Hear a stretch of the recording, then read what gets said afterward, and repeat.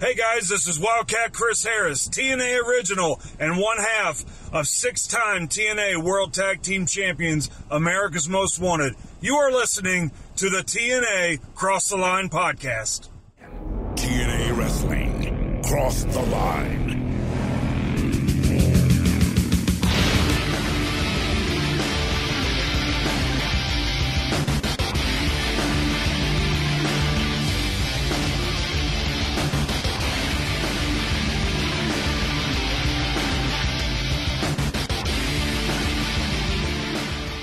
And we're back with episode 133 of the TNA Crossline podcast. I am Bob Collion Jr., and with me, as always, is Dallas Gridley. In Dallas, we are only 3 weeks away from Victory Road, and we have a number one contender. Jeff Hardy has won the number one contendership and is going to be the next challenger to the NWA World Championship. And by all accounts, as we found out last week, it's going to be one of TNA's favorite stipulations to main event their first monthly 3-hour pay-per-view.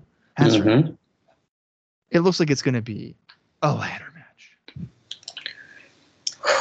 Man, we have seen a lot of ladder matches. A lot. That being said, I would say most of them have been pretty damn good.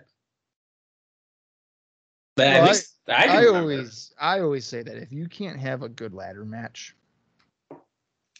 then, I mean, I don't know what we're doing.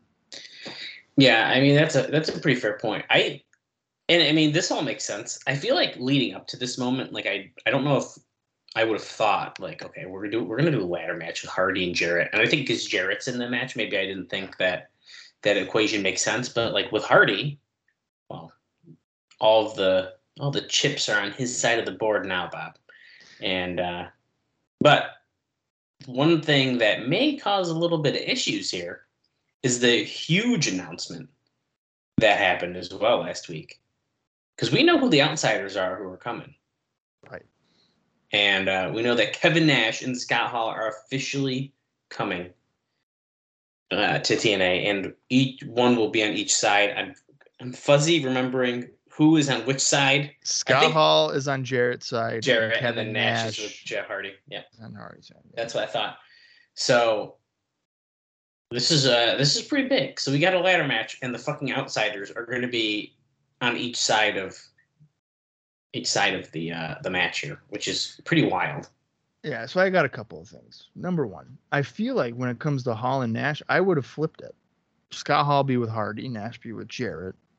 Because I feel like, Hardy's baby, Scott Hall's always been kind of like the cool guy, and also can we they're not both forget likable, but can we also not forget that Scott Hall and Jeff Jarrett have fought constantly in TNA and the WWF. Exactly. There you go. So they are rivals, yeah. They're literally rivals. They're more so rivals than Nash and Jarrett. I would say so. Yeah. It's kind of crazy. Yeah, and then secondly, the main event here, okay, as you alluded to, it kind of has put the favor into Hardy, which right. I feel like you normally would want your babyface to not have that type of advantage. You would want the sympathy of like, oh my God, Jeff Hardy's. He's got the odds stacked against him, right? But it's against it's like essentially the odds are against Jarrett. So like the heels got like I could see fans being like, oh damn, this sucks for Jarrett. Like a ladder match against Jeff Hardy, like a guy that's had crazy great ladder matches. I guess they'd have to feel bad for Jarrett for that to happen though, and I don't know if we do. No, I will tell you when, so I was like, what, 14, 2004? No, so I was about 15. So when this was announced back when I was 15, I was like, Jeff Hardy's fucking champ. There is no fucking way that Jeff Jarrett is going to retain the NWA World. And for me, Well, and I will never say I was a big Jeff Hardy fan. Like, Lance is, one of our recent Twitter followers and podcast listeners.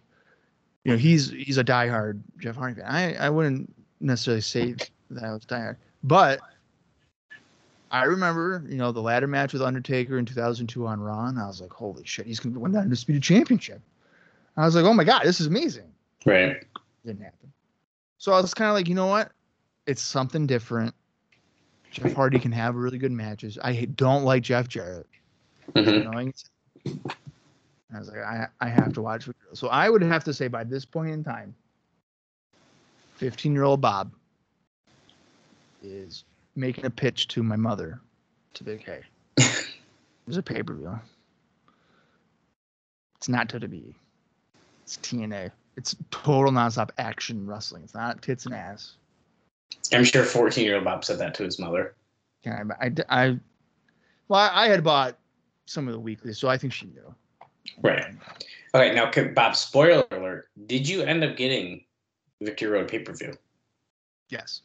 Okay, well, we'll talk about that once we get to the show more. Yeah. But that's pretty fun. So it's the only pay-per-view I ever bought for TNA, ever. That's crazy.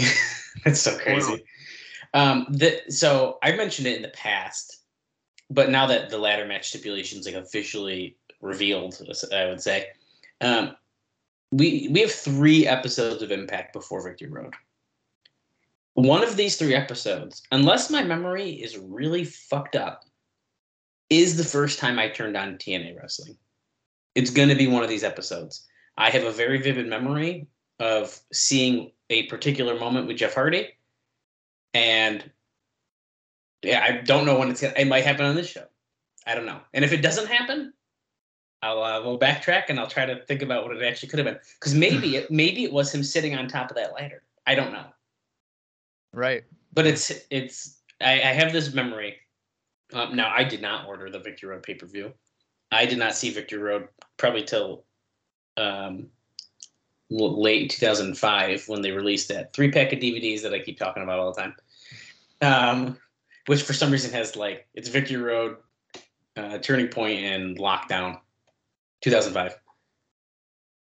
It's just like a random pack, but holy shit, they're so good. So I don't think I actually ended up seeing it if I'm remembering for a while. Now, so you were 14, so I had to do math because it's I can't think about off the top of my head, but I was 11 right. at the time of what we're watching here.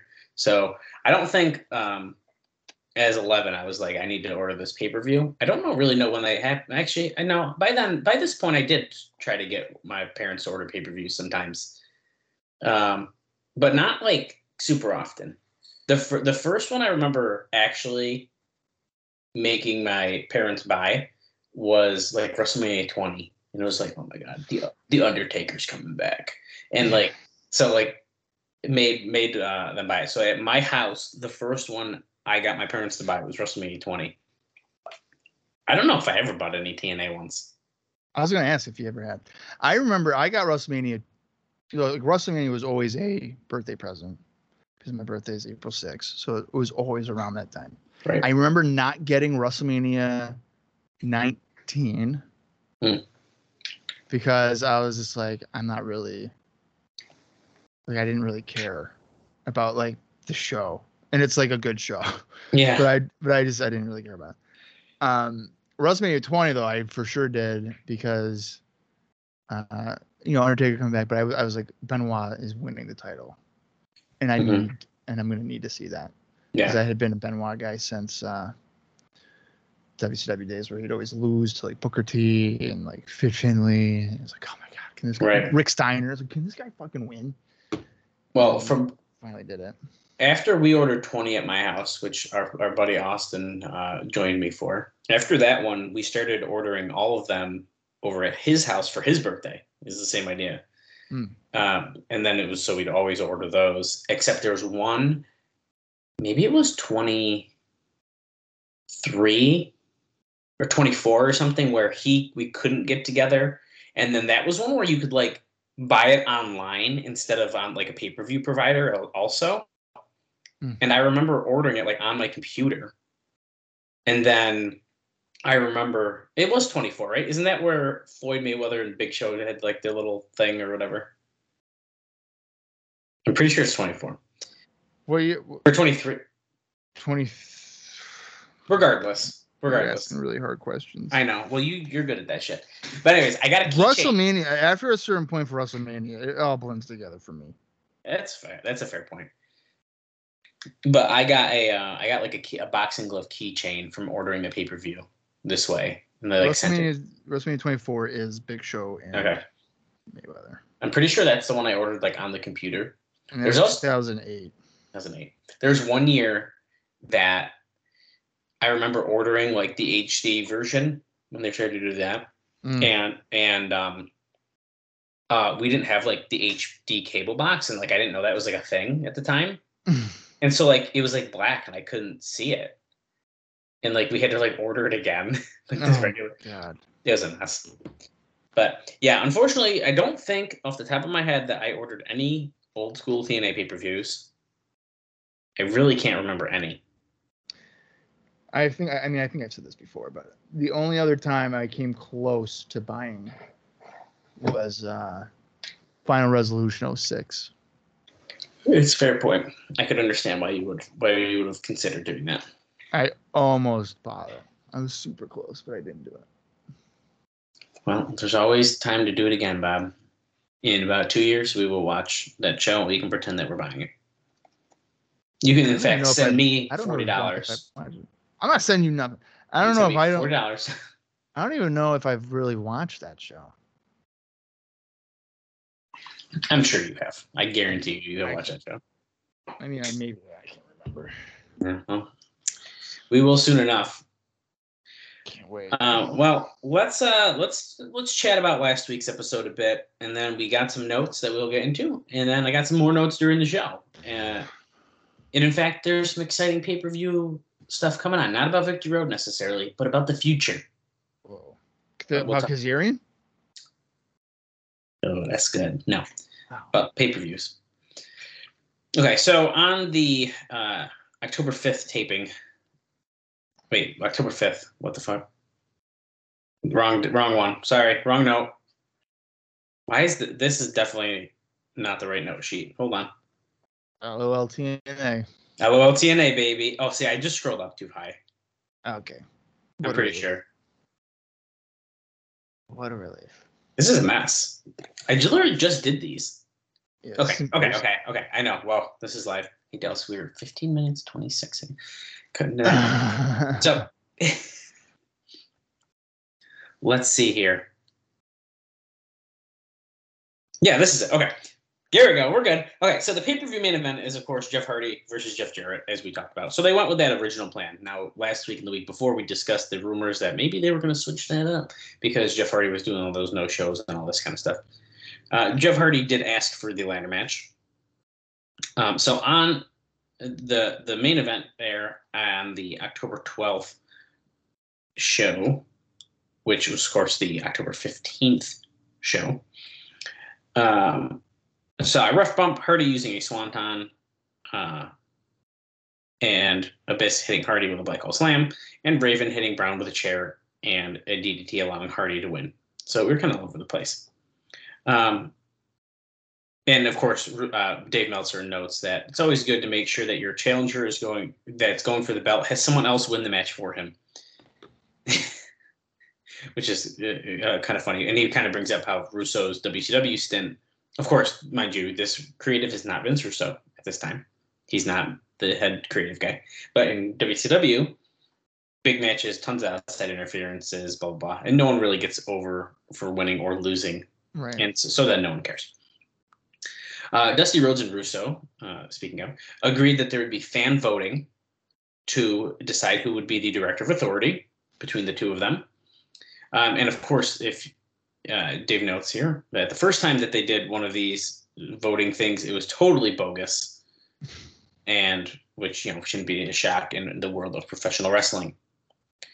They also announced that Chris Sabin, Alex Shelley, Jarrell Clark, Shark Boy, Chad Collier, Amazing Red, Sanjay Dutt, Michael Shane, and Frankie Kazarian will be in an X Division Gauntlet on the pay-per-view. So a huge X Division gauntlet. And I think there's even more names that were discussed for that. As we just discussed, Jarrett officially has mentioned that Scott Hall and Kevin Nash would be showing up, but not Sean Waltman, which we also discussed was a rumor name.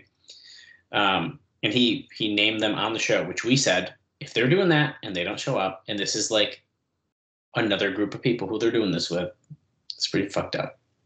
Right. So he claimed that Hall would come in as a heel, of course, on his side, and Nash would come in as the babyface. It looks like that they are going to be doing a three-way dance with Raven, Monty Brown, and Abyss, because they had that brawl that happened on the show. We'll keep tabs on that, see what happens there.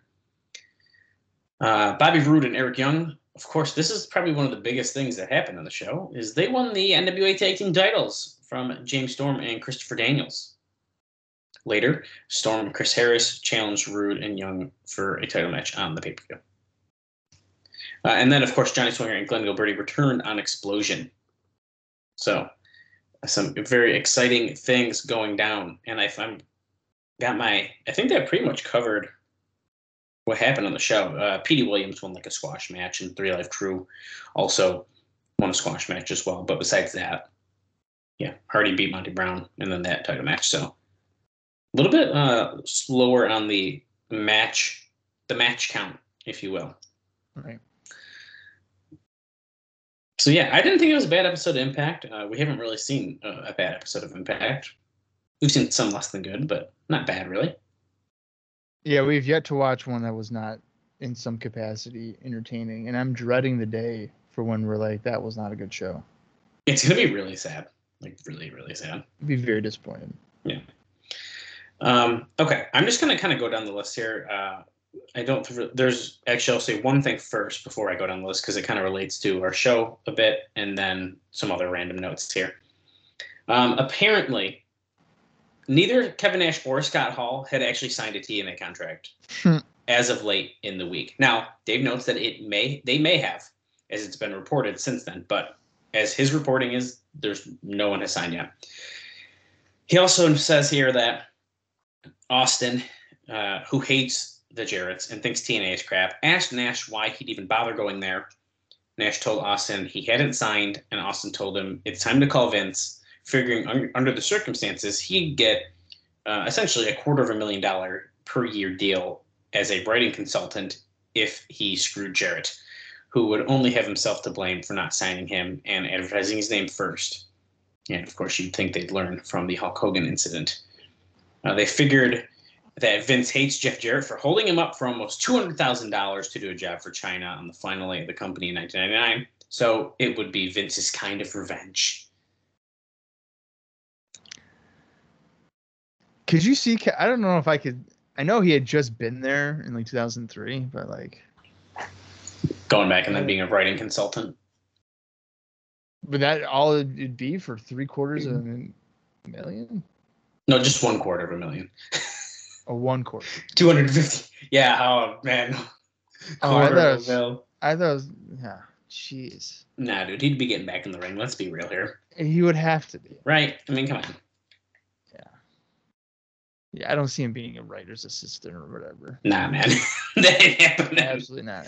Did we not see what he did? Like what he did in WCW 99? Like, his creative wasn't that great. Yeah, there you go. So, yeah. Which would be pretty interesting because in 2004 here, I feel like WWE's doing pretty good. Like, they got some pretty good stuff going on. Yeah. And I think 2005 is not bad. 2005 is I really like 2005. 2005 is not bad. I got a box set of all the pay-per-views from that year, so. 2005 is another year that I did not get WrestleMania because I was like, I already know that Cena and Batista are going to become champions. So I was like, I'm not going to waste my money. There you go. Again, I know it's a good show. Yeah, it is. But I just didn't want to waste 4 hours of my life when I knew that it was a new era. New era, baby. Yeah. Impact on October 8th did a .13 rating.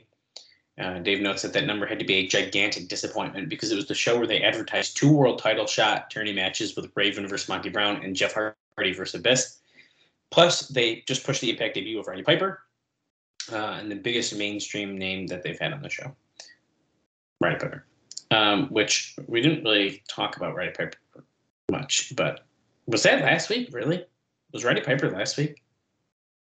Wasn't that 2 weeks ago? And then he had like a video segment or something. Yes, that's what it was. I thought I had a note about him. That's why I couldn't remember. But it literally might have been about that. But yeah. And maybe I have it saved for during the show. I don't know. My notes are a mess. I color code them, man. I mean, sometimes it works, sometimes it doesn't. It's just where we're at. Okay, so we've been talking about this Best Damn Sports Show period deal because they're trying to do this wrestling week situation. Well, they are doing a 1 week wrestling deal, but Bob, it was supposed to be kind of leading into Victory Road, but now it looks like it's happening November 8th to November 12th. You know, the day after the pay-per-view. Yeah. Insane to me. That's great. According to what was written by Rudy Martzik, I don't know, of USA Today, the dates, and it was in the paper before anyone at TNA was aware of the dates. That means it starts after November 7th, so they'll have to use it to push the second pay-per-view. TNA will be getting 2 slots during the week, while the other 3 dates, they'll be trying to interview legends from the past, probably with a Northeast bias since the guy handling it grew up in New York. However, TNA sources say they are working on October 25th to October 29th as the dates. Now, it may be that the segment will be taped on like the 26th in Orlando to air on the 8th, and will include one of the Best Damn Sports Show period hosts during the matchup. So this is kind of a weird thing. We're airing after the pay-per-view, but taping before the pay-per-view. Right.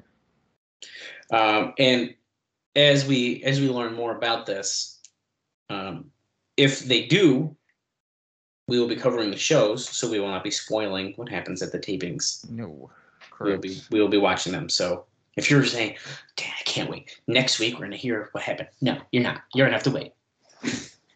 Okay, it's just how it is. This is a pretty interesting one, Bob. Apparently, America's Most Wanted, Chris Harris and James Storm had asked several wrestlers for advice regarding going to WWE, which has been pursuing them once their contracts expire. Most everyone is suggesting that they go, as apparently they're being offered more downside than the $1,250 to $1,500 per week, which varies by the source. So we don't have an exact number, but that they are earning now. It's also being suggested that they at least give TNA the right of first refusal and say that this is what we're being offered elsewhere, and at least match it out of loyalty. Others say you have to look at the big picture. Even if they get the same money, it's guaranteed WWE will be in business for the length of the contract, which is noting that 3 years plus a 2-year option is the standard length in the current in 2004 here for WWE deals. And nobody knows how much patience Panda will have before pulling the plug on this venture, especially with the ratings barely showing a pulse now. Do we know when their contract expires? I don't know if we do. We might have said in the past, but I can't remember. Okay. So let's say it expires, well, just for fun, like mid-2005. That's exactly what I was going to say. I was going to say June 05. Because that makes sense because, it started in June of 02. So, a couple of years. Right. Okay. If I were America's Most Wanted right now here in October of 04, and they were like, "Oh, hey, we're interested." I'm probably gonna go. You think so? Yeah. I think I'm gonna go. Now, do you think? You are much better than I am at remembering these kind of things. Tag team division mid 2005. Can America's Most Wanted stand out? Can they hold their own? And do you think they would succeed in the WWE? Yeah. If I'm remembering correctly, I think that I'd be like super, super interested, like fantasy booking America's Most Wanted into like the 2005 tag team title scene. want to know what I think what I would have done is, I think this is around the time with Lance Cade and Trevor Murdoch. That sounds about right. Replace them with America's Most Wanted. So, for fun, I was gonna try it. I'm trying to look up. I'm gonna go on here. So there's like rosters and everything, but I'm gonna go. Yeah. I'm gonna look strictly because I found this article first. Oh, this is like really long though. This isn't what I want. I was gonna look up 2005 champions. This is like Raw. It looks like. Oh no, this isn't all Raw though. So I'm gonna read a couple teams here from late 2004 through like the end of 2005 that are tag team champions for fun. Okay. So what we're in October, right? So we'll just for fun. Right. Let's start in December. So we have RVD and Rey Mysterio, the Basham brothers. Then Ray and Eddie were champions in early 2005. Mm-hmm. MNM, one of my faves. Like MNM versus the America's Most Wanted, I feel like would be pretty freaking good. I think it would be a very good match. Yeah. The new LOD. You can just ignore that one. MNM were champions again. And then we got Batista and Rey Mysterio in late 2005. And then, I mean, even in 2006, you got Brian Kendrick and Paul London. Deuce and Domino in 2007. So, I mean, there's pretty good teams going on around this time. Yeah, so the team that I think I'd be most interested in there would be Spanky and London. I think those two guys against AMW would be really good. Yeah, I mean, I think that's pretty fair to say. Yeah. Okay, here is... Well, this is based off the video. Oh, yeah, look, Lance Cade and Murdoch. See, okay, so this is some other ones, because this is the actual, like... That's got to be Raw, right? This must be Raw. So let me go back a little bit. So 2004, November 2004. La Resistance.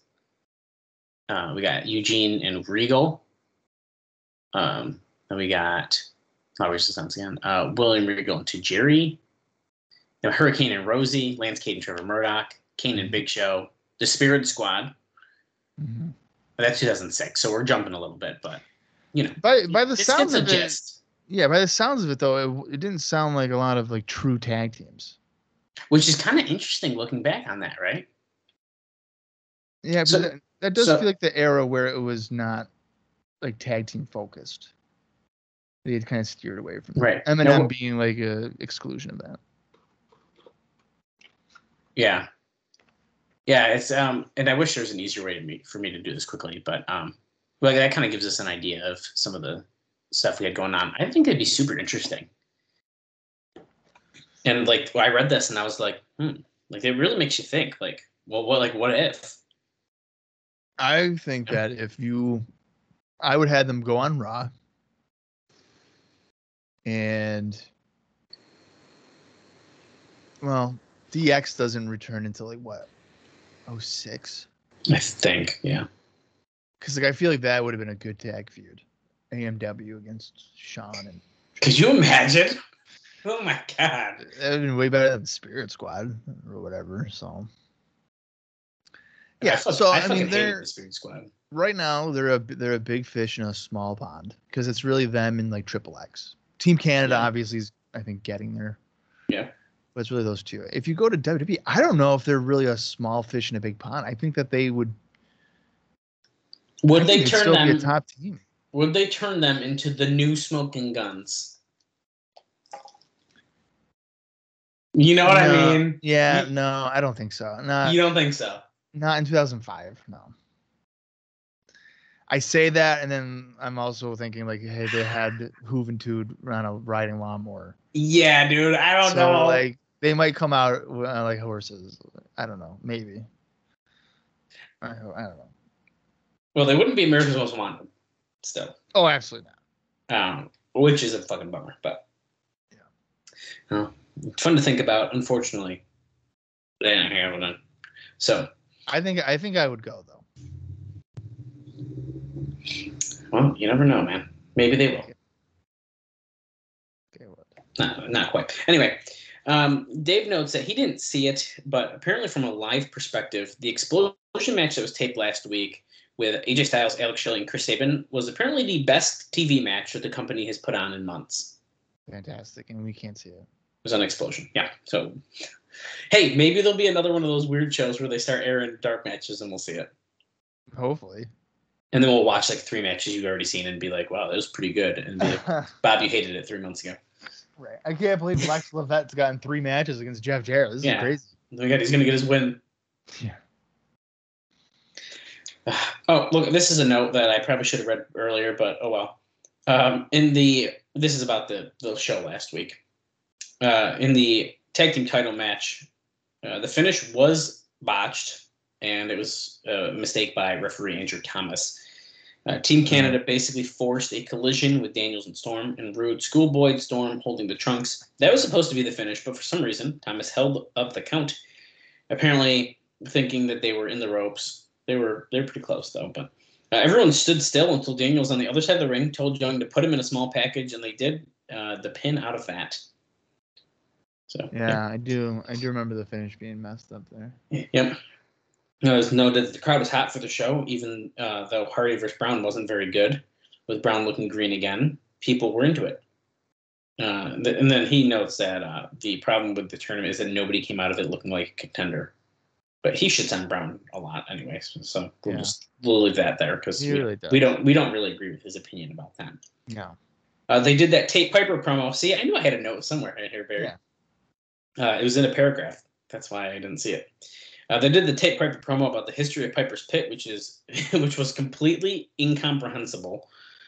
Which Roddy Piper promo, at least in this regard.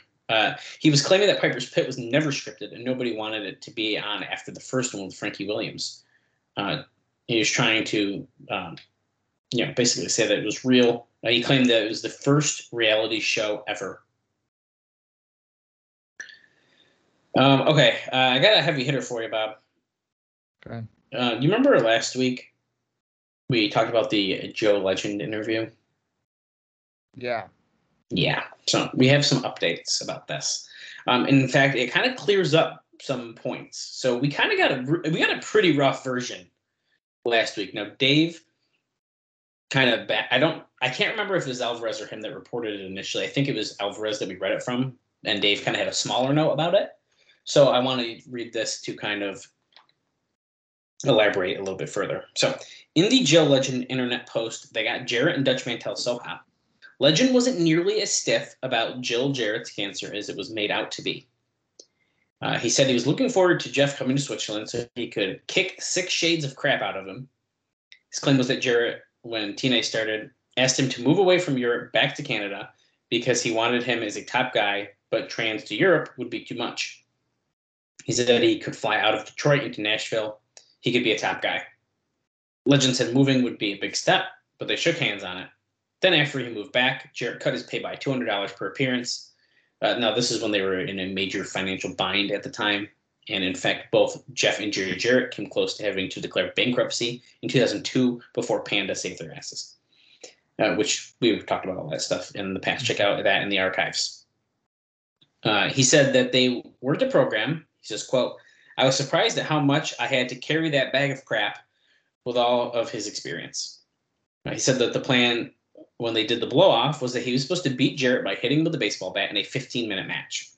But just before they went out to the ring, Jarrett told them that the show was running long and they had to cut the match to just 3 minutes.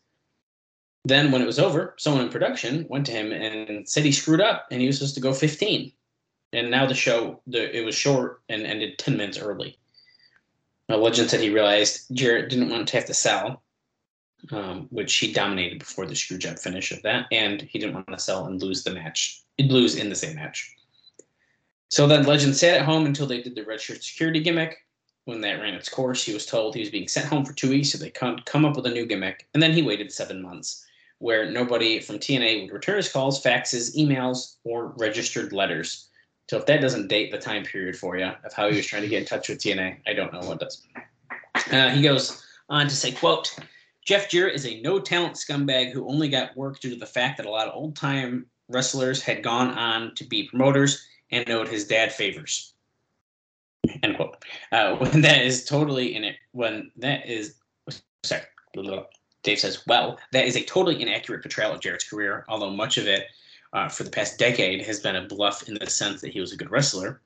At least when he was younger, but lacked charisma to be on top, he was able to talk a good game when promoters, since he knew how to talk, being the son of a promoter, and got some very good contracts and sold both WCW and WWF on the idea that he could be a top guy because of his years of experience and still being chronologically a young man. He goes on to say, quote, Dutch Mantel is a small-time nobody and a total coward who masquerades as intelligent. And Dave says, well, you can see where the heat is coming from now. He said, quote, Dutch knows his role is to push nothing, to push nothing to get over more than Jeff. And since Jeff is not over, he has to find ways to make sure everyone else is second rate. And then Dave goes on to elaborate and says, I do know that Jerry Jarrett's philosophy in the Terry Tola days was to make sure that nobody got over more than Jerry Lawler, because he feared someone getting over and leaving for a higher paying promoter, while Lawler, who was making big money as part owner, couldn't make that kind of money anywhere else and wouldn't leave. It's clear that in TNA, that philosophy is the same, but Jarrett is no Jerry Lawler in his prime in any way, shape, or form. He claimed that even though ICP couldn't wrestle, they were super over with the crowd and drew fans that came specifically to see them. But Jarrett got rid of them because they were more over than he was. And then finally, regarding Jill Jarrett, he said that people on the internet thought that Jeff made up the cancer story. He says, quote, I wouldn't put it past him. He's a snake through and through, and I hope karma catches up with him someday. But I was there when Scott, who was Scott D'Amore, he believes, got the call about the cancer thing, so I am inclined to believe it's true. And then it's noted that I think it's him saying, there's not a quote though, but it says, I wish nothing but a speedy recovery for Jeff's wife, but not a shred of happiness for Jeff. So it's still, it's still an interview. But I think I feel like it's a little more toned down than what we read last week. I feel like it's still pretty similar. Oh yeah, I mean it's pretty similar. I'd have to pull it back up again, but he I think there's a little bit harsher quotes that I read, and maybe they were left off of this one. But regardless, we cleared some of the air. I don't know. Yeah. Legend hates him. What can you say? That's what. No, he absolutely does. Yeah. Which is not something we were well aware of at all. Yeah. Okay, Bob, I got 2 more notes, and then we can get into the show. And then I got some other fun stuff that we're going to talk about, including... I don't even know how to tease that without actually just saying it, so never mind. Did WWE steal a storyline from an incident in TNA? I don't know. We'll find out. Yeah, that's right. Did what happen? Did WWE steal a storyline idea for something that's happening in TNA? Is that what you're about to tell me? I'm going to tell you during the show. Oh, okay. John Bolin, who was the bodybuilder who won the TNA gut check competition, was apparently someone who people involved with the company invited to come in, as opposed to someone who just showed up. So that's just a fun little tidbit about that. So it was rigged. I mean, I guess it kind of seems that way. Sure does. I can't wait to see John Bolin wrestle here in TNA from the TNA gut check after his asylum training camp or whatever. I mean, he did wrestle. I think I mentioned before, he did wrestle for the International Wrestling Cartel out of Pennsylvania, and I have several of their events, so I'm sure he's on some of those. And he's absolutely a body. He's absolutely a body guy. I believe him. My final note here, it's about Jerry Jarrett and Burt Prentice's USA Championship Wrestling that ran the fairgrounds again. Well, of course, the Asylum. They ran this on October 16th. And Bob, the main event, and you're probably going to cover some of this during Indie Notes, but we've got a little bit of details here. The main event was Jerry Lawler versus Kid Cash. Hell yeah. And it was a heated match, which Lawler ended up winning, which included Cash giving his moneymaker pile driver, listen, to Lawler's second, April Pennington. What? So Kid Cash gave her the moneymaker. Lawler using a stunner on Cash to a big pop, and eventually Dallas's interference backfired, and Lawler won with the pile driver. On TV, Lawler, the babyface, in his promo ran down TNA, and fans chanted TNA reject at Cash. Several TNA regulars, including Chris Harris, James Storm, Abyss, The Naturals, and Michael Shane, as well as much of the front office, were at the show. This show drew 275 fans and $3,691. The bad news is that much of the crowd left after Lawler's match, which was put on in the middle of the show. And they missed the old school heat ending where Harris and Storm were beaten down by a ton of heels, with Storm bleeding from the mouth from 5 super kicks, and he was carried out. Okay. I am shocked that was not the main event. Lawler and Cash. Yeah, so the actual main event. So I know I read that it was the main event. It was probably the featured matchup, essentially. Yeah, featured match, but you said it went in the middle of the show. Right, yeah. So I know, but I wanted to correct because I read it because it's listed as the main event, and of course it did not go on in the official slot. It's still the main event, but it's the main event. It's like Hogan going on in the middle of the show in the 80s, so he's still get his room service. Dude, it's the main event. Okay, not the Rougeaus and the Rockers. They're not the main event. It was Hogan against Kamala. Give me your break. Why Cash getting a TNA reject chant is weird because he's still in TNA. That's a good point. I guess it's probably like the us versus them kind of thing, maybe. Like, hey, we're Nashville and you work for them. So I don't know. Maybe that's kind of what they're teasing him out. I don't know. Yeah, but did the same thing happen to all the other guys you mentioned that are in TNA? It's not noted. Yeah, so maybe that's just Cash getting heel heat, I guess. But yeah, I was hoping that he would hit the moneymaker on Lawler. That would have been insane. Yeah, right. And Brian Turner, if you're listening, if you have that Cash Lawler match, fucking upload it. I need to see April taking that move. Yeah. That's like wild to me because I don't really think that. Maybe I'm wrong. I don't know if I knew if she was like in-ring trained or not. Really. I don't think she's a wrestler ever, aside from like the occasional spot, maybe. But it's like Dixie Carter going through the table in like 15 years. Like it's like what? Right. Like okay, got to see that. Okay, so that is all I got, Bob. I got explosion notes, but just for fun, yeah, we're going to talk about a WWE storyline during the show. We're also going to talk. We're also going to talk a little bit more about Sean Waltman, and we're going to talk about. You remember those video packages, the coming soon? Yeah, when you thought it was D'Lo. Yeah, we're going to talk about that during the show as well. No way. We have an update on that. Oh yeah. Like okay, is it going to say who it was? Yeah. Okay. So we'll talk about that during the show. We got some fun stuff to talk about. That is some heavy. But we got to talk about Explosion first. So I'm trying to find my note for Explosion.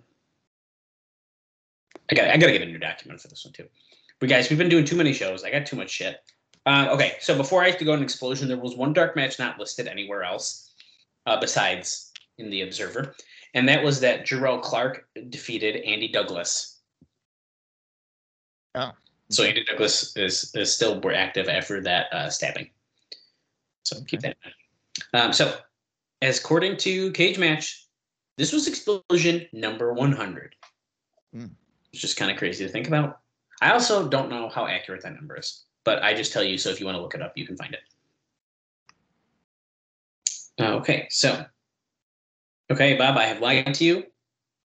Jarrell Clark and Andy Douglas is listed on here. I think it wasn't listed in the Observer, and I added it on my notes. So my apology. Okay. So either way, dark match. Okay, so Triple X, Primetime, and Christopher Daniels defeated Kid Romeo and Roderick Strong. Mm-hmm. Abyss defeated Lex Levette. He's back. Alex Shelley and Petey Williams defeated D-Ray 3000 and Shark Boy. Raven defeated Brian Gamble. And America's Most Wanted and faced off against Dallas and Kid Cash, and that match went to a no contest. And I did forget to mention that this episode aired on October 23rd, 2004. So not bad card. No, it sounds like a pretty solid card, really. I would say so. And on that note, Bob, I'm freaking ready to get into Impact. This Impact is only 32 minutes long. Just kidding. No, that's not true.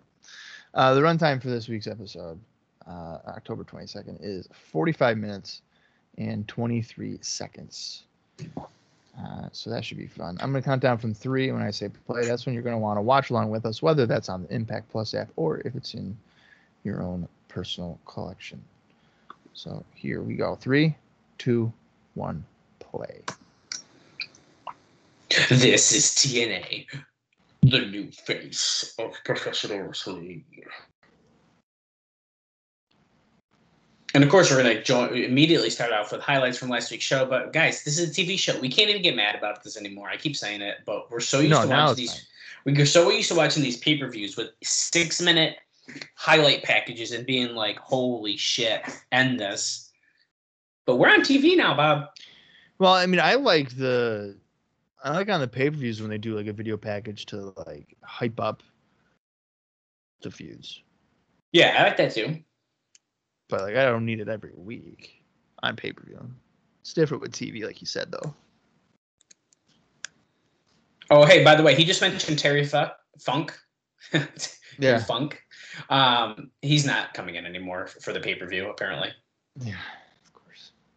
At least that's what Alvarez has a note, and it literally just says that. Like, I don't think he ever was. He was never coming in there.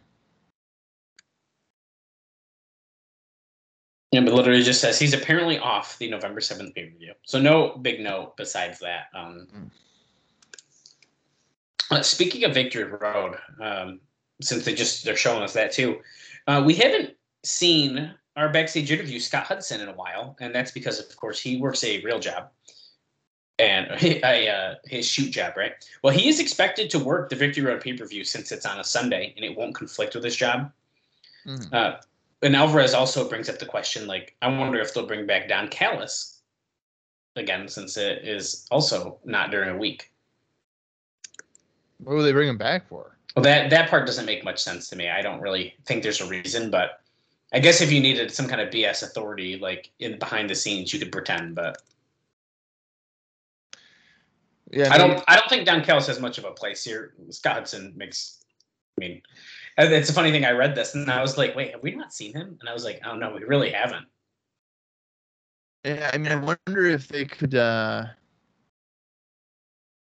like, you know, Russo is challenging Rhodes to have like a whoever controls it, and like Don Callis makes a cameo and be like, "Hey, remember when I ran it?" I could see that being a thing. Yeah. Sunday, November 7th, live pay-per-view. So that's right. 3 Live Crew here.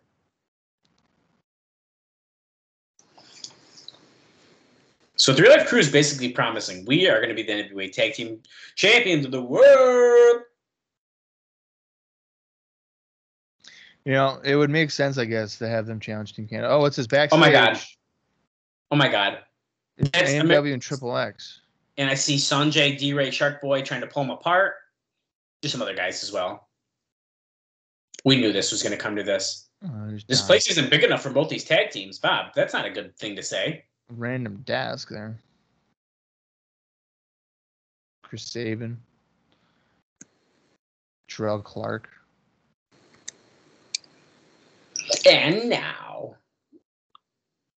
Fantastic. Well, that was interesting. I don't mind that little brawl there.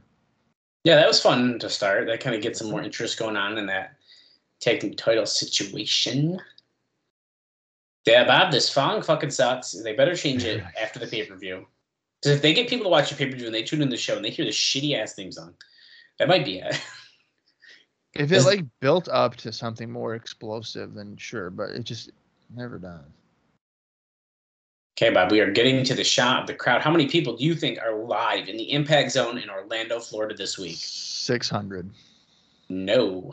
We are at a whopping 375 people, which is the lowest reported number so far, I believe. Wow. Although looking at it, that is, I mean, they did it. They moved people wicked good because it don't look that bad right there. Well, like they've like before though, like they don't move people to the other side, right? So they're all on one side. Yeah. Okay, Jeff Jarrett is coming out right now. Looked like he's ready for action, and he is walking past a ladder. Of course. And there's another ladder. There's a couple ladders. He's going to act like he's never seen a ladder before now. Great. There is a rare Jeff Jarrett indie note, Dallas. Whoa. I know. On October 16th, he retained the NWA World Championship when he defeated Glamour Boy Shane in IWA Puerto Rico. No, it's a Puerto Rico thing. Okay. So Dutch just got $500.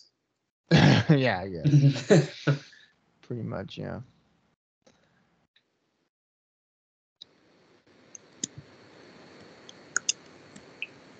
I wonder who Jeff Jarrett's even fighting. Well, Bob. I'm assuming he is.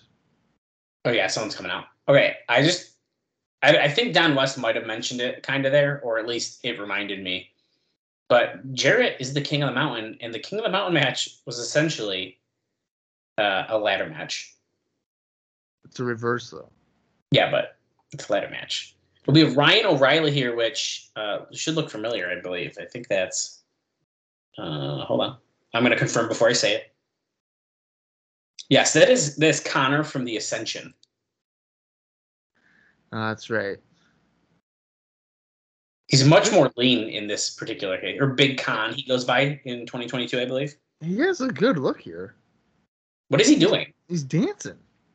What the fuck? He's tap dancing. The Irish jig. Yeah. Jesus Christ. Is Jeff Jarrett about to use a ladder? That's the DQ here. And he's just throwing. No, I guess that was more into the apron. Yeah. I don't know if it's supposed to be, but. Yeah. That's definitely into the ladder. You know, it's funny. I feel like Ryan O'Reilly here. I do like his look. I don't know how I feel about the Irish dancing though. You know what he kind of looks like to me? Maybe I'm just overthinking it. He kind of reminds me of young Sean O'Hare. Absolutely. Okay, I'm not crazy then. Yeah, no, he absolutely does. Who, if you don't like Sean O'Hare, I don't know if I can like you. I'm not telling you anything that you don't already know. Dude, those promos are so good. Yeah. It's unfortunate that he couldn't cut a live promo, though, apparently. That was his downfall. Yeah, that is a bummer. Jarrett throwing Ryan O'Reilly against the ladder, and now he's going to hit the stroke. Welcome to Planet Jarrett, just like that sign says. 1, 2. Yeah. Right, that's it, baby. So O'Reilly basically got nothing in there. No, but at the bottom of the screen, Kevin Nash, Scott Hall, Friends or Foes, Victory Road. We also saw about Piper's Pit. We also saw an announcement that there's going to be a special minis match. Yeah. I have a note about the minis. I don't know if they'll, elaborate, but since Jarrett's just going to beat the shit out of this guy more. Masquerita Sangrata versus, Pirat, I don't know. Morgan, his last name. The actual call was made by Sangrata, who wanted to work with the original Espectrito. It was talked about, but Sangrata apparently didn't trust him making the date because he's got drinking issues. So he picked this opponent that he's going to be facing at the pay-per-view. Jarrett is not afraid to use the ladder as a weapon. Here comes Jeff Hardy. Oh. He's wearing a weird blue. What is that? Marlins jersey? Yeah, Florida Marlins jersey. With the sleeves cut off. Whips Jeff Jarrett into the ladder. And if you're wondering what player it is, there is no player. It's just a Marlins shirt. Like a flatliner there. Uh-oh. Is he going to go for the Swanton? Dude, what? Just randomly? He ain't going to do that. Yeah, you don't think so? Not on Impact. Not in front of 350 people. Well, Jarrett moved, but Jeff Hardy would definitely do that in front of 350 people. I hate to tell you. Oh, you know what? Yeah, you're probably right. I listened to like the Matt Hardy podcast a while ago, and like he always says that Jeff Hardy feels like he's got to do everything all the time. He's got to make the fans happy. Oh, whoa. My God. Heyo. It's Scott Hall, guys. He says, Big Kev, you think I got problems? Victory Road, Chico? You're the one with the problems. Yeah, he's very gray, by the way. His hair is absolutely gray, yeah. Do you think that's why it's black and white? No. Also, they're trying to get that Riz Ramon vibe. He's got like the Hawaiian shirt on. He's in front of like plants and shit. Keep your enemies close, I think you just said. One last thing. Good luck, Jeff. But he shrugged. Because guess what? Their both name is both their Jeff. seconds Jeff. So which Jeff is he talking about? I don't know.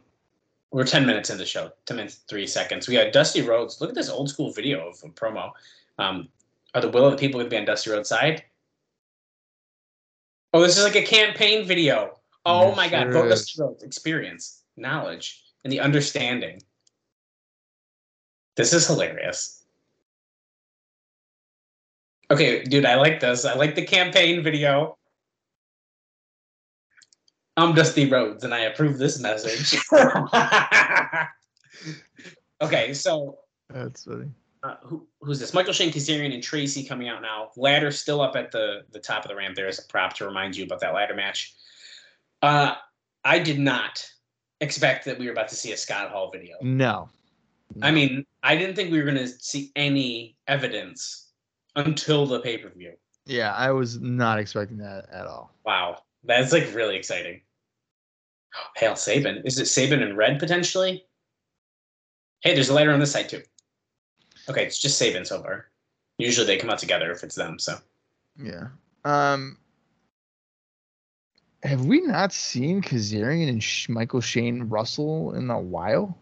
Looks like the last time we saw him was on September 9th, over a month ago. Holy crap.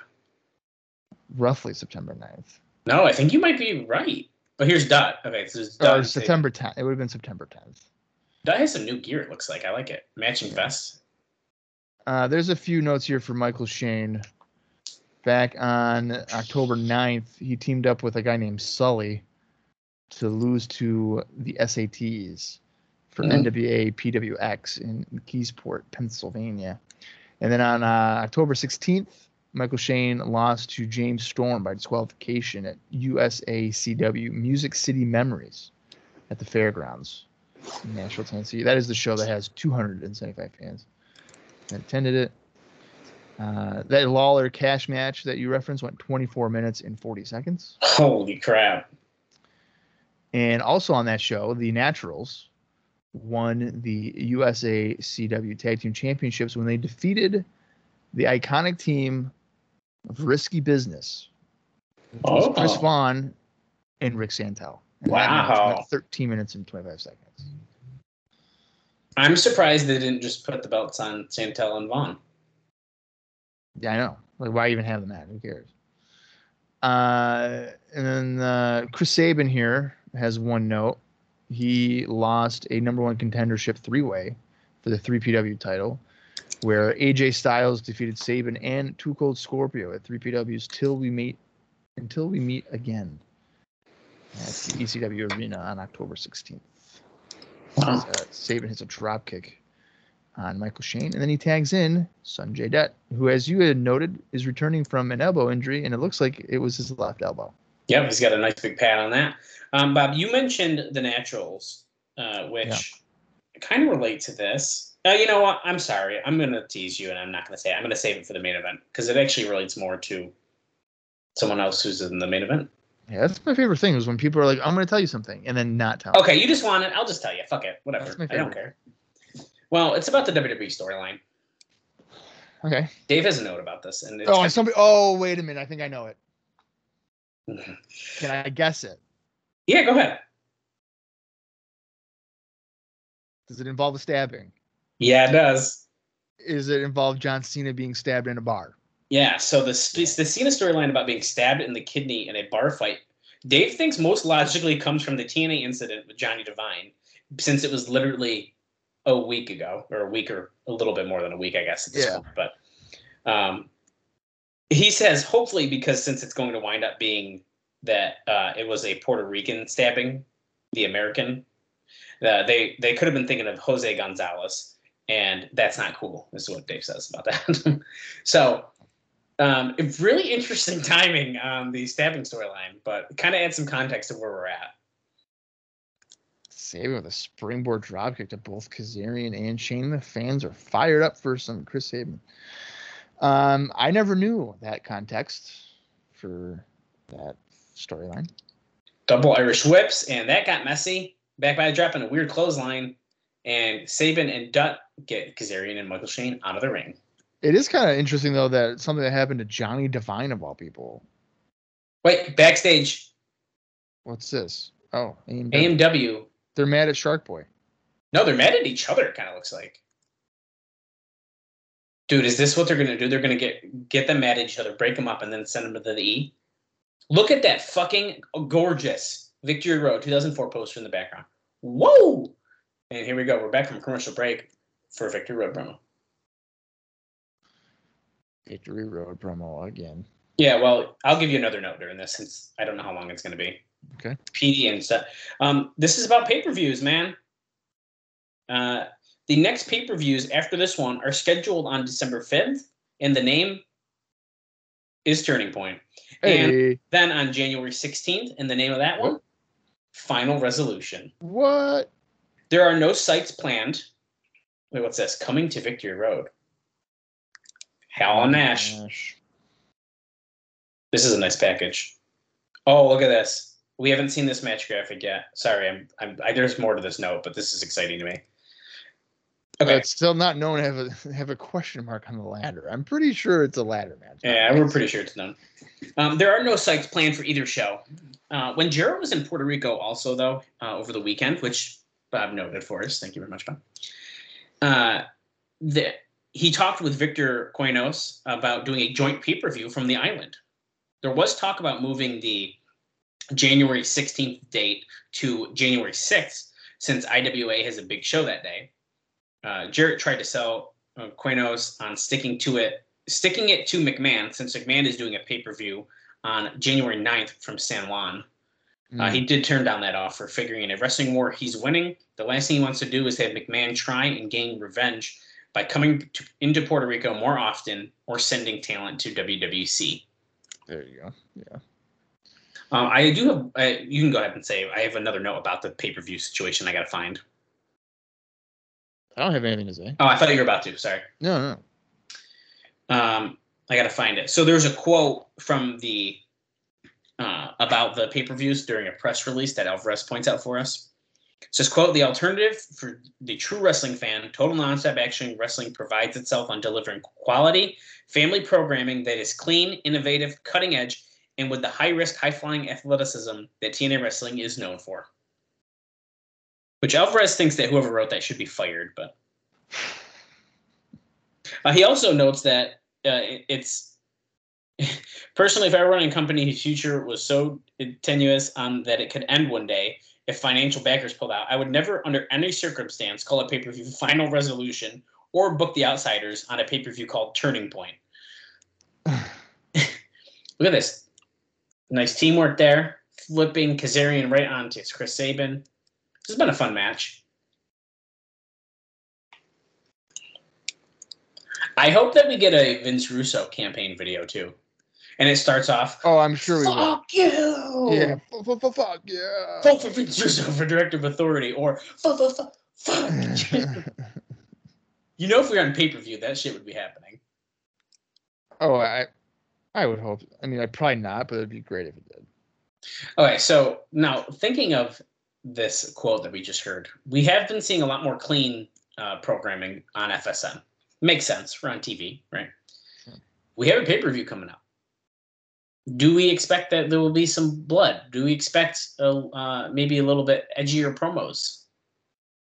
I would have to think so. And you think do you think that they'll take that risk, thinking that FSN will be okay with that since it's on pay-per-view? Well, it's not. I think it's fine. Well, how is it any different than when they were doing the weeklies? They toned down the weeklies when they went on to FSN. Yeah, but there was still blood, wasn't there? Not a lot. It was not a lot. Kazarian, top rope. Sabin jumping up. Avalanche over the head. German suplex. Crowd's really into this. I'm really into this. They are going nuts for this match. Oh, dude, there's 41 seconds left in the match. I didn't even realize. Dallas, I had no idea that it was under a minute. Holy shit. Are we about to get a fucking decision here? That's pretty big if that's the case here. Has it been 10 minutes? But we're at 19 minutes, 51 seconds, so roughly, I guess. No, I mean, like, the match. Oh, yeah, I guess. I mean, they showed us stuff that happened during the commercial, so they were still going. 10 seconds, yeah, we're definitely getting a decision. Dude, that was the shortest 10 minutes I've ever experienced in my life. Cradle shock and Posey going for the cover, but no. You know, it was at double zeros for about 4 seconds before Posey went down for the cover or for the count, but JB's like, God damn it. This is embarrassing. He's like, oh, this is producer Stevie Harris. That was quick. Oh, Judge Larry Zbyszko has already made a decision. We have no proof he's here. Sanjay Dutt and Saban win by decision. Okay, so this is... Of course. That was a very quick decision, and I want to point out the other times we've had this happen, they've shown Zbyszko watching the screen, and he's come out to make the decision. Right. So this is a very weird case, because, you know, he's probably not there. I was going to say, he's probably not even there. Okay, we're backstage with Dusty Rhodes and Shane Douglas. Whenever Douglas talks, he always has to shrug his shoulders up. I've noticed that. He's been by the people, for the people.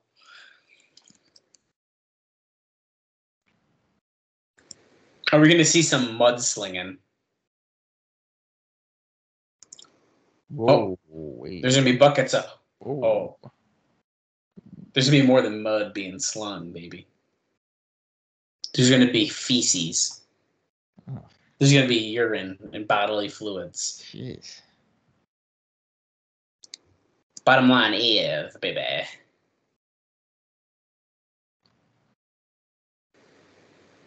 When I'm running the company, ladder match, Jeff Jarrett jumps when I say ladder match, and here comes Jeff Jarrett.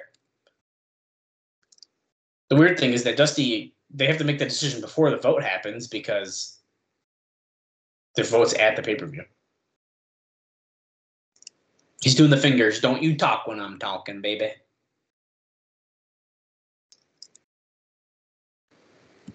He's pity for Dusty Rhodes.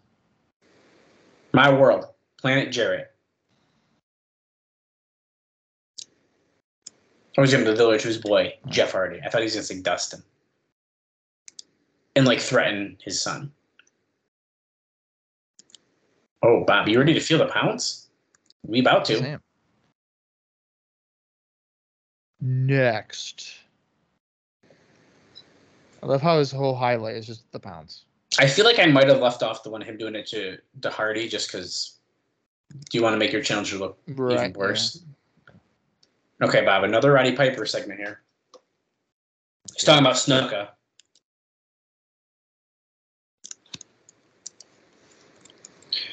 Well, I don't really know what to say about this one. So here's another note for you, Bob, because this is just going to ramble about Jimmy Snuka. Okay. Our friend of the show, Bill Behrens, who follows us on Twitter, you can follow us as well, at Crossline TNA, for all your fun TNA content. He was voted out of office this weekend at the NWA convention, and there's a new president, Ernie Todd of Winnipeg, which means approximately nothing and maybe even a little less. He was voted out? I guess so. What does that even mean? He must not be on the board anymore or something. I don't even know how involved in TNA he is at this point. But we're still technically an NWA company, so. Or at least related to. Oh. You sure about this, Jimmy? They just showed a freaking gorilla.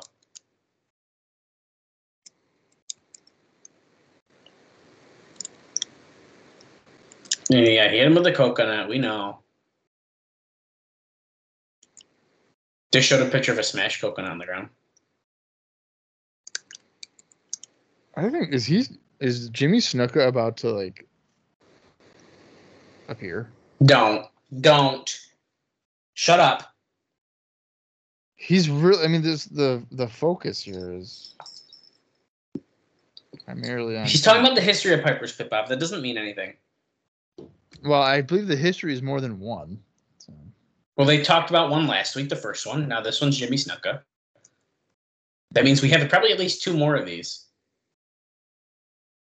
Who's this? I can't tell. I think it's Eric Stevens.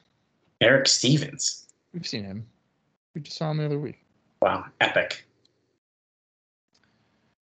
Eric Stevens, I guess he'll be probably fighting Maya Brown, right? Yeah, because we just heard you're going to be feeling the pounds. The pounds. Period. Ooh, wah. Ooh, wah, ooh, wah. No scripts, no censors, and a live microphone at Piper's Pit at the pay-per-view. Monty Brown looking fucking ripped. Here he comes. But to destroy Eric Stevens. This match will be about less than a minute 30. Yeah, you're probably right. Leaving a scent on the ropes and immediately goes after Eric Stevens.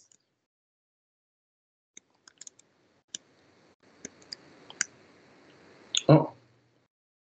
He's talking about Abyss and Raven.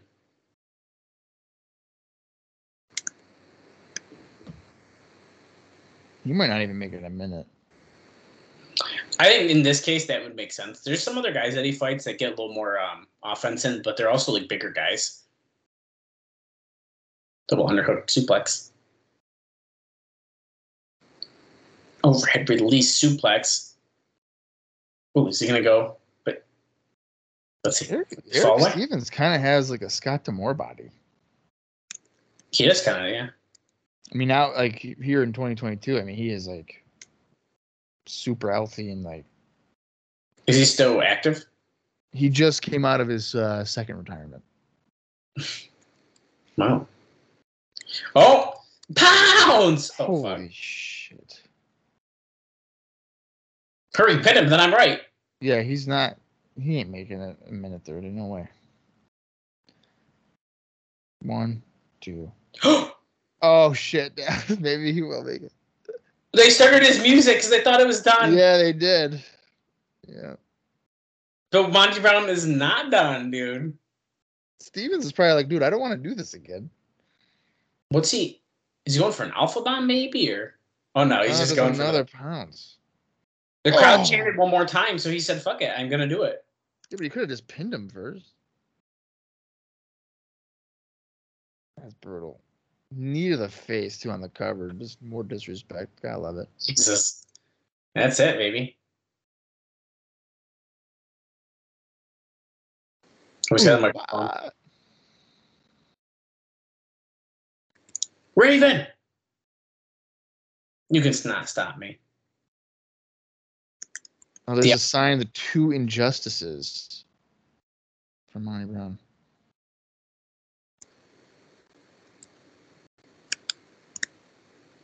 He's talking about his delusions. You're adding your name to the endangered species list. He's calling. Welcome to the Terror Dome. At Victory Road. At Victory Road, it'll be welcome to the Serengeti. Door with the pounds. Oh, lights out. Uh-oh. So it sounds like he's really focusing on Raven. Right. So I'm wondering. Oh shit! There's Raven, and he's already got Monty Brown on his knees, and Raven's got his straight jacket in hand, and then he just held it up and put it back down, and Monty Brown grabs him, lifts him up by the neck and chokes him, and then tosses him in the corner. Oh, Raven hit with the pounds. Raven kind of took it like sideways, not directly on. Yeah. Wait, the lights are out. Taboo.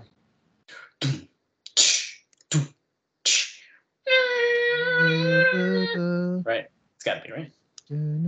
Ah, shit. Oh, it's Abyss. It's And he's got Abyss. the shock treatment. No. No. Monty got out of it. Kicking, hammering away here on Abyss. Coming out the ropes, clothesline, that got him. Wow.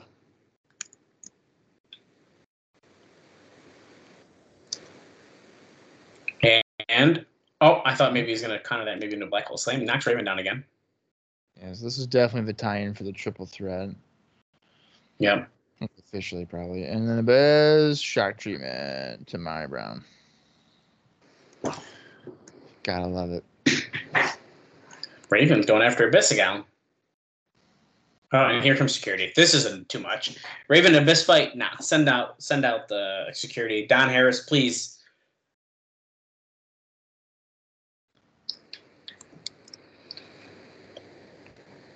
Do you miss the Harris brothers wrestling all the time on TNA? Absolutely not. Okay. They're trying to separate all three of them. The New York Connection coming. Trinity to lead her New York Connection into battle.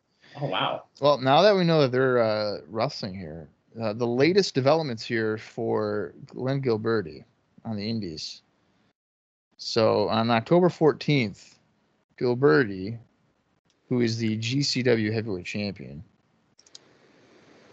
defeated the GCW United States junior heavyweight champion, Jason Cross. Whoa. To win that title. So Glenn Gilberti is the United States junior heavyweight champion and heavyweight champion for GCW, which is not Game Changer. I believe it's like probably Georgia Championship Wrestling or something. It is, in fact, Georgia Championship Wrestling. So. I can't believe we're seeing the NYC back. You know what? I kind of agree with you. I'm surprised that they've made it this far. I mean, I guess it's really off and on, technically.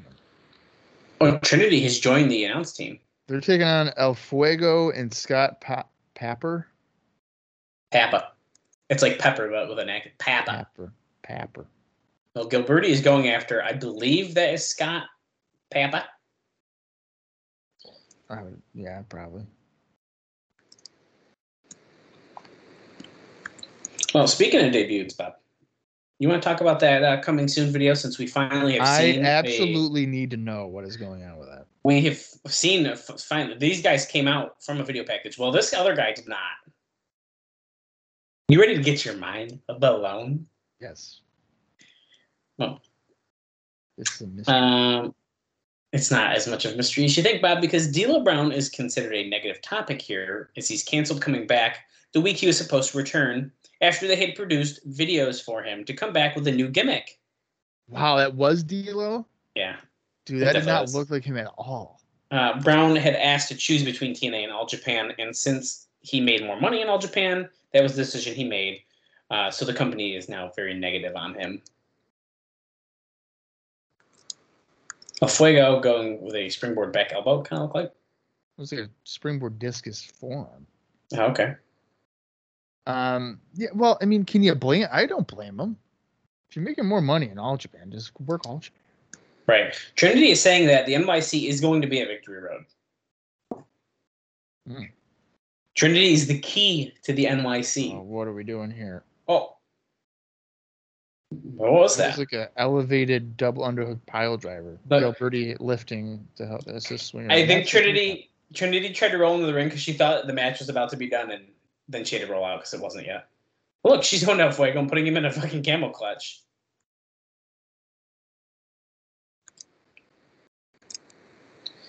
Well, I like that they're letting Trinity beat people up again. Wait, what's this? Is that James Stormy Daniels? Yeah. Brawling. They fall through the crowd. Oh, here comes Primetime and Harris. And then the locker room again, making the save. I will say a weird time to do that, I feel like. Like you're spotlighting your team that's coming back, back, or you could say debuting for a lot of people. Returning, yeah. Returning.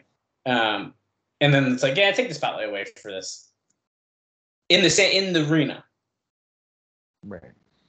If it was a video, which they've been doing all night, so I get it, but it's Gilberti and Swinger though. Like, who really cares? I know. I'm just saying. Triple X is up to here with AEW. TNA's not big enough for both of us. I do not like the sound of this. If Victory Road. What What's happening? We're gonna prove that we're the best team here. Oh, they're not gonna stop until they prove that Triple X is the last team standing. Wow. AMW Triple X, last team standing at Victory Road. Wow. Wow. Okay. How do they keep getting like the matches on That's this a good card, stipulation. Man? That's a good stipulation. Yeah, that's fun. AJ and Jeff Hardy challenged Team Canada. Looks like I'm next. Oh, here you go. There it is. The Vince Russo Campaign ad. in a world sustained by violence, justice, and deceit. Injustice. It's not even Russo talking. No. The other one was like at least Dusty, kind of. Old school wrestling. That legendary but ridiculous Bionic Elbow. November 7th. Vote Vince Russo. I'm Vince Russo, and I approve this message. That's funny. Well, okay, so Dusty had like a whole graphic for his approval, and Vince Russo was clearly just standing backstage. And they yeah, no, the Dusty one was. They're trying to obviously make it much better. Yes. So Team Canada coming out here. We got Eric Young, we got Bobby Roode, and I believe that is our friend Ruffy Silverstein. So I lied. It wasn't a tag match. It looks like we got a 6-man coming up. Yeah. Well, as we have our Team Canada friends coming out, the Canadian TV show on TSN, scheduled for a 6-week tryout starting on November 8th, is already in jeopardy and said to be a 50-50 if it'll even air. Phil King, the head of TSN, was mad that Scott D'Amore, who was involved in putting the deal together, mentioned it on Don Callis and Joe Ello's radio show in Winnipeg. However, TSN website had it up just a few days later and even posted a poll on its website asking people if they were interested in seeing TNA. Apparently, the deal has been talked about, but wasn't signed nor finalized. The TSN claim it was that on their website, it was by mistake. It was already broken on different wrestling sites. TSN took it down from the site a few days later, and it's probably, at this point, better than 50-50, if only because Jeff Jarrett's 2 appearances on TFN's Off the Record were still on schedule at press time. So we got some drama going on.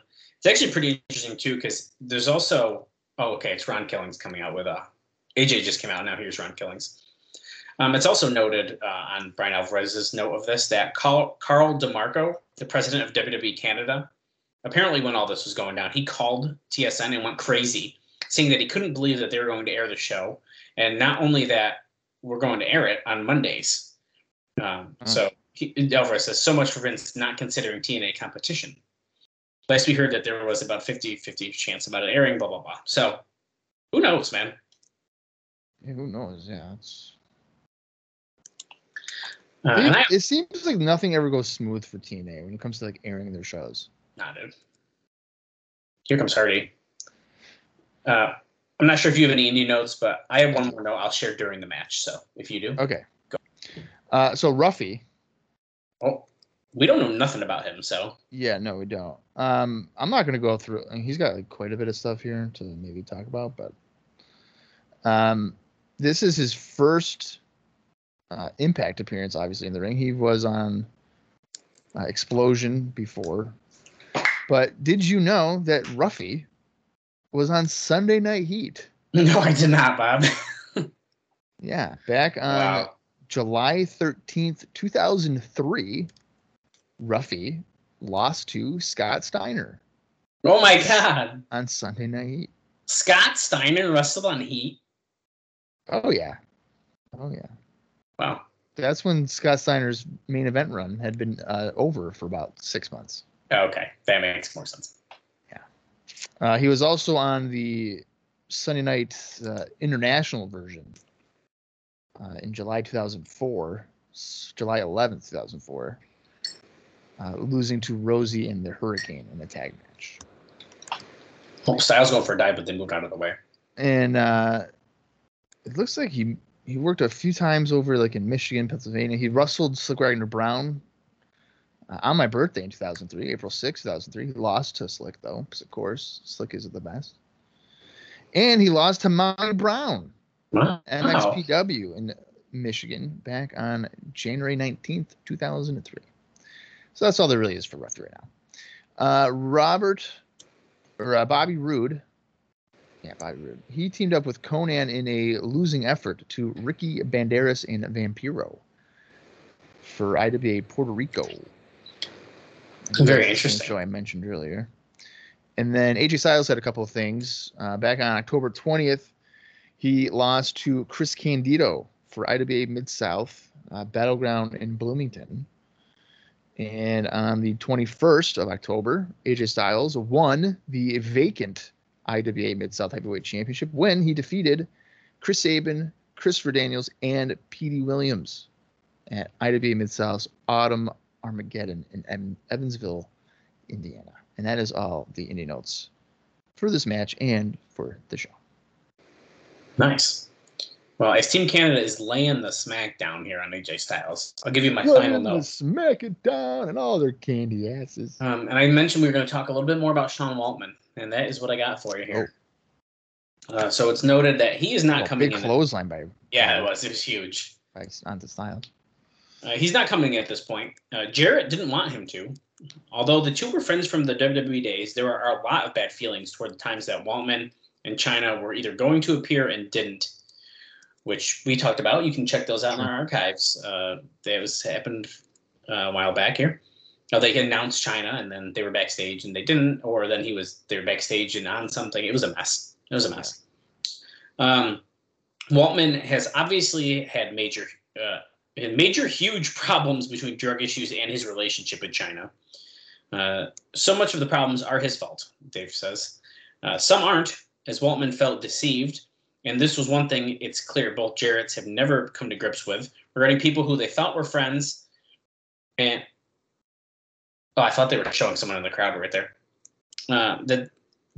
Regarding people that they thought were friends who lied to consistently in regard to Vince Russo being part of the company and then not understanding why they were no longer trusted. Mm-hmm. Hall is said to be unhappy in particular, since it's not like Hall and Nash are going to have good matches on their own. At least he was someone who could help them. So apparently Scott Hall's not very thrilled that Waltman is not coming in with them. Well, yeah, Waltman would be like the bump guy, I would imagine. Whisper in the Wind there by Jeff Hardy to Bobby Roode. But Ruffy making the save. Ruffy, great member of Team Canada. Oh, Ruffy with a sit out. It's like a 2 count on Hardy. Styles and Killingswood dives to the floor. I feel like Ruffy's going to be in trouble here. He's going to pin Hardy. Yeah, I bet. Dude, he's going to pin him. Yep. Over to suplex, but Jeff counters it. Jeff is still working a little hard to break out a Ruffy here. Yeah. No, he avoided the front suplex. Oh, kick to the midsection. Twist of fate. Oh, no, back. Is Ruffy going to do it? No. Ruffy. He got it with the twist of fate. 1, 2, 3, and I got him. Could you imagine if Jeff Hardy got pinned by Ruffy? I actually liked that ending sequence, though. That was fun. That was good. Yeah, that was good. Oh, shit. More attacking Hardy. Is Jeff Jarrett about to come out, you think? Probably. He's got to, right? Jeff Hardy came out for his match. Seems only fitting. Mm-hmm.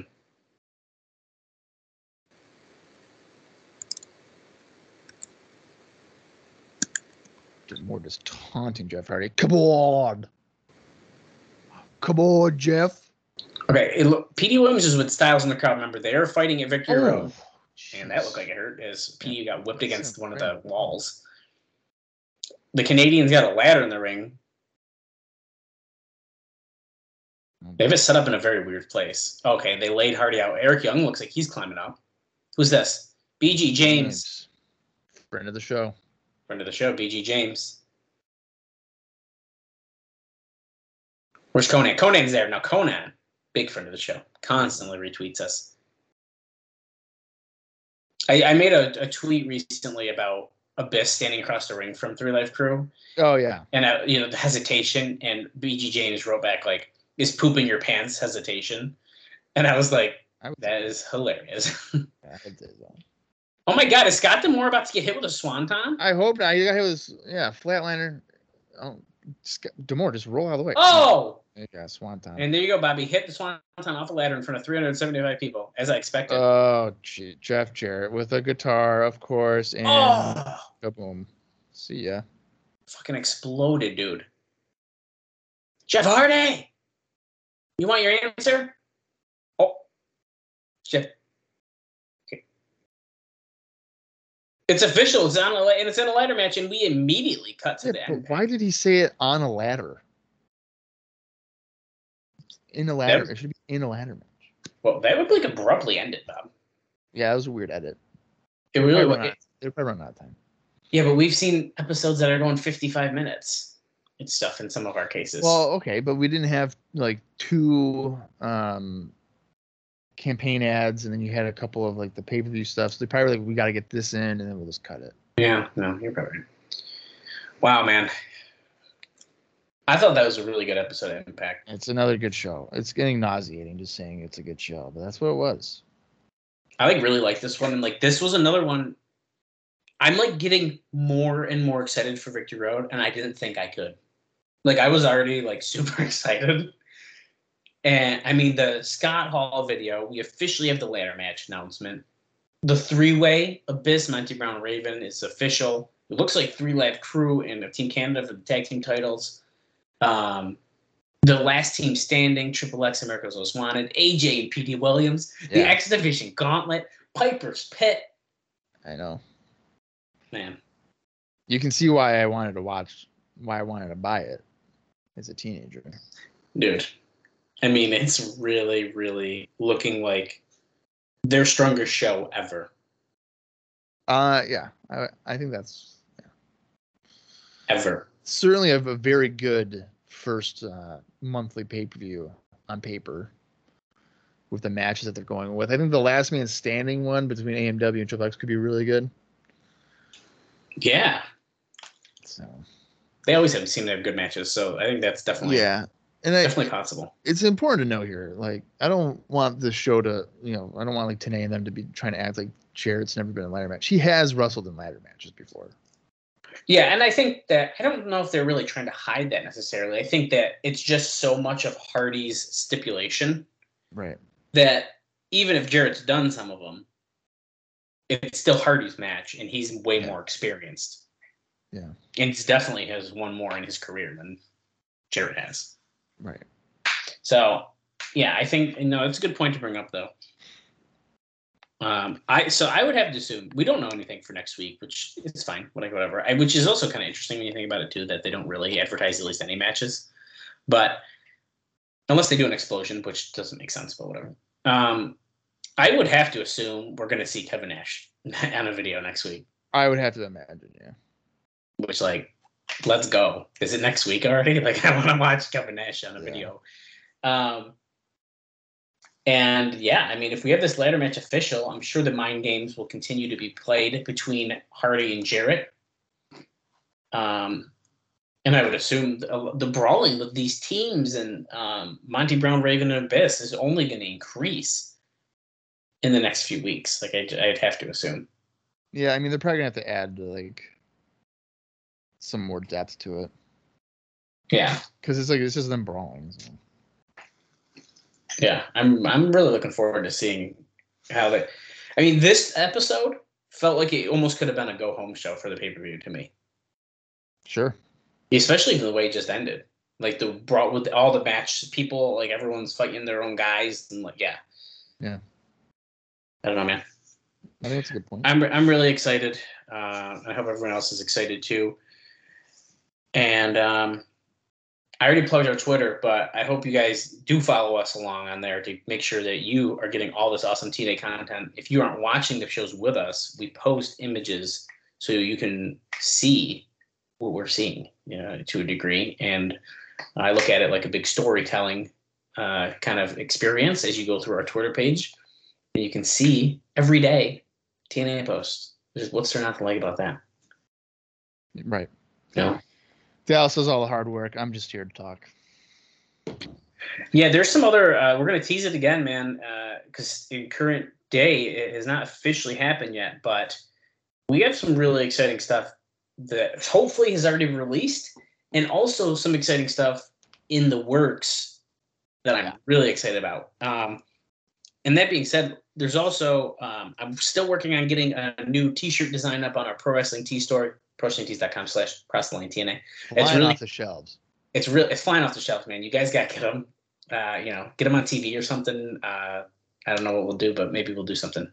And this particular shirt design is a kind of a throwback. I'm a little worried they're not going to approve it, but if they approve it, it is going to be an awesome throwback in a perfect way that we have left the Asylum years behind us.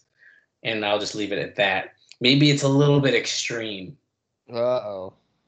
So hopefully that's up way by the time this episode releases. And hopefully there is some exciting bonus episodes heading your guys' way. I'm actually thinking by the time this episode comes, there might even be more than one different versions of different things. I don't know. There's definitely a lot of stuff going on.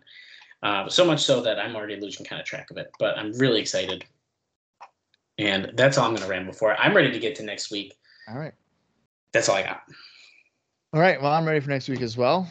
Hopefully everybody listening continues as we head towards Victory Road. We are 2 weeks away. So we will continue next week. Until then, for Dallas Gridley, I am Bob Conley Jr., and this has been the TNA Cross the Line Podcast.